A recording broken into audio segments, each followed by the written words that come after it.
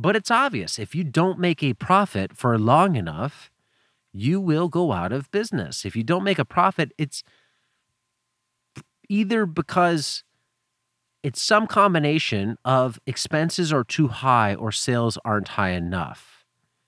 It's probably because sales aren't high enough. Expenses you can control.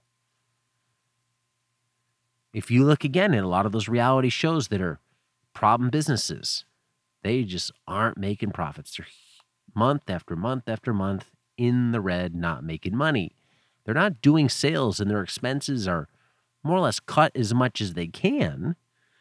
They just don't have the sales volume to cover those expenses.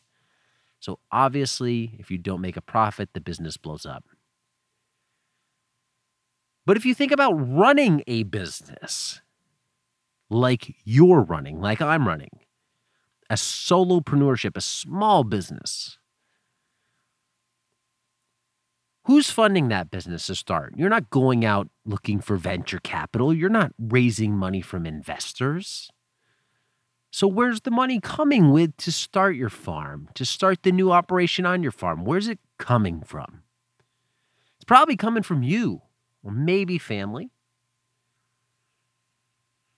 One way that you can start off on a bad foot is just by not starting with enough money in the beginning.